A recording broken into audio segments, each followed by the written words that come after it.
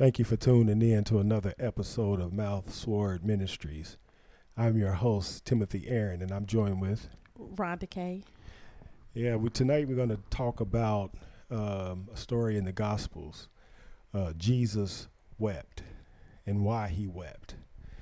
But before we get into that, I'm going ahead and pray. Dear Heavenly Father, we thank you for another day that you have given us of your mercy and grace, of life, health, and strength, food, clothing, shelter, all the things that you have provided us with. We give you glory and thanks for it. There's nothing that we can do without you, Lord, and we know that. And we just thank you and praise you for all you've done. In the mighty, wonderful name of Jesus, amen. Amen. All right, we're going to talk about one of they call the smallest scripture in the Bible, at least in the English translated Bible. Jesus wept. Jesus wept. And it's found in John 11, chapter 11, verse 35. I like this story in particular because I think it challenges your faith. It expresses how important it is to believe in Jesus. You don't want to disappoint the Lord. You want to believe in him. So when he does stuff for you, you got to count your blessings. You got to recognize him. You got to thank him for it. And you got to keep those things close in your mind, close in your heart, so that it can build your faith. And so that's why I want to talk about this story today. Jesus wept and why. Some people say he cried because that was the man nature, the human nature side of him. And he was sad that Lazarus was dead. But I don't think so. I don't think that's why he cried. I think he cried for another reason, and we're going to get into that. So if you have your Bibles, turn to John 11. And we're not going to read the whole chapter. We're just going to read a few verses. We're going to start at verse 32, and then we're going to go down to verse 30, let's say verse 38. Okay, verse 32. It says, let me give a backdrop of the story first. This is a story where it's talking about Mary, Martha, and Lazarus. These were close friends of Jesus. If you read this story, you'll find out that they even had a certain hiding spot to go to, because at this point, Jesus had made a name for himself and he was very popular. So I imagine when you get very popular, like a celebrity or something, you got to have hiding points and designated secret places to go to that only people in your inner circle might know, people who are close to you, a close family member, a close friend. And that's the kind of status that Mary and Martha and Lazarus had with Jesus. So, and as we read the story, if you read this chapter, you would find that out, that they were very close to Jesus. And so this is another reason why Jesus wept, because these people were close to him, but they disappointed him. Okay, so let's read the story now. We are going to start at the 32nd verse. It says, "Then when Mary," now Jesus was in another town and he was doing ministry work. He was going around preaching and teaching, and he got word that Lazarus was sick. And but Jesus did not stop his work. He kept doing his work. He kept doing his business. And then while he was doing his business, Lazarus died. And Lazarus was dead for 4 days. And then Jesus decided to head back to the town of Bethany, or the outskirts of Bethany, where Mary, Martha, and Lazarus was. So as you read the story now, we're going to go now to verse 32. "Then when Mary was come where Jesus was and saw him, she fell down at his feet, saying unto him, Lord, if thou hast been here, my brother had not died." Now, Martha had already said the same thing, and Martha had already spoke to him concerning Lazarus dying. So these were a bunch of disappointed folks now. They were sad, they were mourning, they were hurt that Lazarus died. And they probably felt like nothing like this could happen because they were such close friends with Jesus, but nonetheless, it happened. Death came.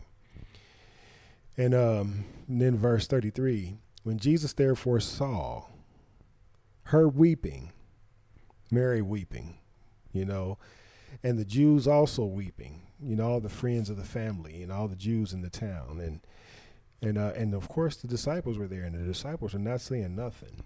They just quiet. And when which came with her, he groaned in the spirit and was troubled. The Bible says he groaned in the spirit and was troubled. So here the Lord Jesus is troubled. He's feeling the pressure. He's feeling the stress of the doubt that's surrounding him. In verse 34, it said, "Where have ye laid him?" And then they said unto him, "Lord, come and see." And then verse 35, Jesus wept. Jesus wept. So if you can picture the setting here, you got a whole bunch of folks crying and weeping over a death, and that's very common and natural. You know, with most people, you know, when a loved one dies, you cry, you sad, you very sad, and depending on, you know, just how close you were to them, and so the people are heartbroken and sad. And but Jesus is now going through a different battle. You know, he's groaning in the spirit and he was troubled. And Jesus knew exactly that he was going to raise Lazarus from the dead. You know, so Jesus is going through a different battle. And he's trying to overcome all the surrounding doubt. You know, that reminds me of another story. Jairus, the ruler, the ruler in Luke chapter 8, he had a sick daughter, and he had sent men to come to find Jesus, to come and lay hands on his daughter to heal his daughter, because he heard that Jesus was a healer. And, you know, no matter what you think about a person, if they can heal your loved one, you want them to come to your house. So he sent for Jesus, and Jesus was coming, and on the way, the woman with the issue of blood interrupted him, and he stopped and ministered to her. And while he stopped to minister to her, and she touched the hem of his garment, and she was healed, during that time, Jairus' daughter died. All right. And then he said, "Trouble the master no longer, she's dead." But Jesus came anyway. And so when Jesus came, I like to focus on the story, how he put everybody out except for the parents, and I believe it was Peter, James, and John, and himself. Because the Bible says that when he told the people that she was not dead, but she was just asleep, they laughed him to scorn. Doubters. They were doubters, you know, so he put them out. Jesus got a problem with doubt and unbelief. You know, it's kind of like Superman. Superman can do anything in the movies until he got around kryptonite. Kryptonite made him weak. So this is kind of like Jesus's kryptonite, when people doubt him, when people don't believe in him. And he said, doubt not, just believe only. You know, he said that several times in the gospel, because he needs people to believe if they're going to get the miracle. So he put all the people out, and then he laid hands, or he told the damsel, the 12-year-old girl, to rise, and she got up. And then he told the people to give her something to eat, and they were all happy. So I just thought about that story, but another point in that story that I wanted to focus on, I'm going to come back to it a little later. So verse 35 says, Jesus wept. Verse 36, John 11, verse 36, then said the Jews, behold how he loved him. And then some of them said, could not this man which opened the eyes of the blind have caused that even this man should not have died? Okay. Jesus therefore groaned again in himself, coming to the grave. It was a cave and a stone. So all of these doubters are constantly speaking doubt in the situation. You know, Martha came the closest. She almost asked Jesus to do a miracle, but she kind of dropped off at the last minute. And then Mary was crying, and she kind of, you know, accused Jesus for taking his time. If you had been here in time, basically, he would not have died, you know. And these are people who are close to the Lord, and they having problems with the situation, not knowing who he is. Now, here's the problem. I did a little research, and I conclude, Jesus had a 3.5 year ministry, from the time that I guess he turned the water into wine and he started his ministry and called the disciples. It was a 3.5 year period. And I conclude that Jesus is like 2 years at this point, beyond 2 years in his ministry when he raises Lazarus from the dead. So in those 2 years, Mary, Martha, the disciples, and the Jews, they got to see Jesus do tons of miracles. They saw Jesus heal the sick and even raise other dead, open blinded eyes. They saw him turn 2 fishes and 5 loaves of bread into enough food to feed 5,000 besides women and children. And then they saw him walk on water. The widow woman's son, he had compassion on her and raised her son from the dead while he was in the casket. So Jesus did many, many miracles. Cast out devils. The man at the tombs of the Gadarenes, who had legions in him, and cast them out, and the demons jumped out of that man and ran into the swine and ran it down the hill and drowned himself. They saw Jesus do all of this mighty, mighty work. But when it came to this situation here, because I believe this situation here was nothing but a test to these people around him, to these people in his inner circle, Mary, Martha, the disciples, and the close family members that were in this group of people. And that's why he waited 4 days, I believe. I believe he waited 4 days to put them through a test to see where they were so they can see where they were. And then so when the situation comes to where Lazarus dies, and the people are crying and sad and weeping, and then Jesus wept. Now here's the thing why I believe Jesus is crying a different cry. Back to Jairus, his daughter, when she died. According to the Gospel of Luke, in Luke chapter 8, when all the people are crying over this 12-year-old girl, Jesus comes into the room and he tells them to weep not. Weep not. So why would Jesus tell these people not to cry over their loved one when he himself cries concerning Lazarus? It would be hypocritical if he was crying the same cry. That's why I believe he's not crying the same cry. He's crying a different cry. He tells them to weep not because they think all hope is gone. People think death is the final answer. It's over. The fat lady has sung. It's over. It's done. And so all hope was lost, they thought, when this girl died. And so when Jesus came into the room, he said, she's not dead. She's just asleep. And then they laughed him to scorn because they know what death looked like, and she was dead. And then so Jesus put out the doubters, and then he raised her from the dead. All right. So Jesus knew very well that he was going to do the same thing for Lazarus. So why did Jesus cry when it came to Lazarus? He cried because he was disappointed. Right. These people failed the test.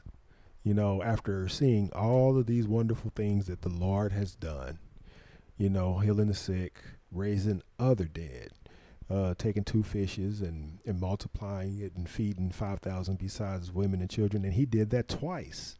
He did that on one side of, I believe it was Capernaum, and then he crossed the river, and then he walked on the water, and then he got to the other side and then fed another 4,000, with the one lunch. So he just did all these wonderful miracles, and then the people still were overwhelmed with doubt and unbelief. And that's why Jesus wept.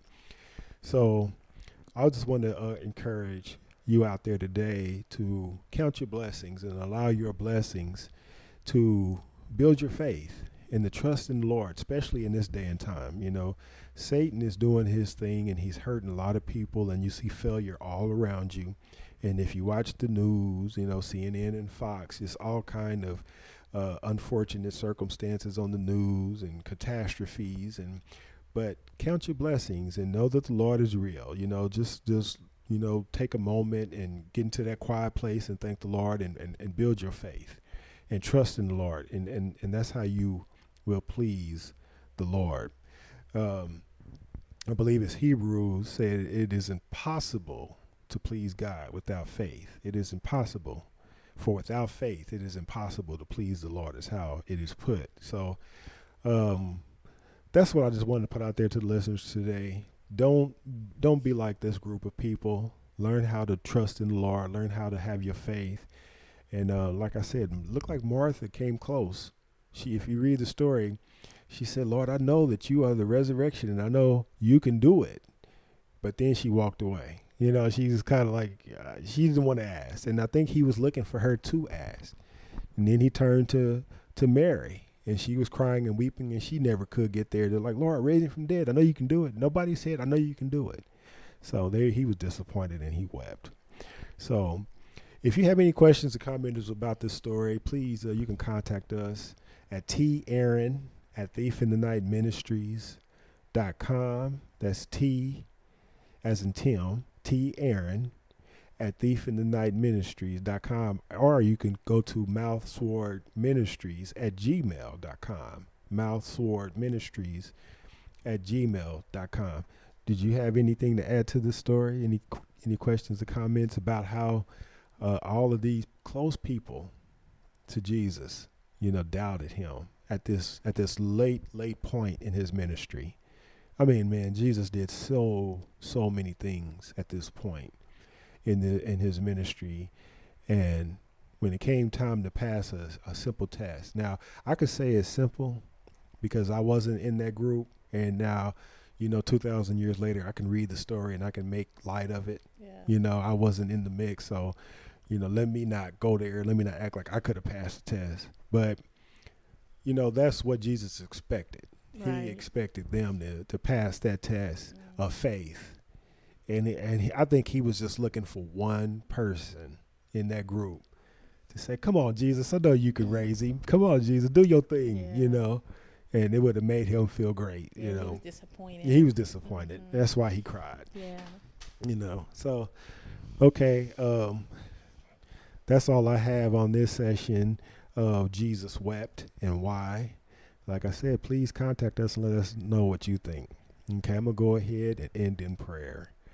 Dear Heavenly Father, I just ask that you increase our faith. You say faith cometh by hearing, and hearing by the word of God. Allow us to hear your word and allow us to see your word in action, Lord. Allow us to focus on your word and not on our doubts and not on our unbeliefs, but allow our faith to grow so that we can be pleasing in your sight and so that we can pass our personal test that you put in our lives so that we can glorify you.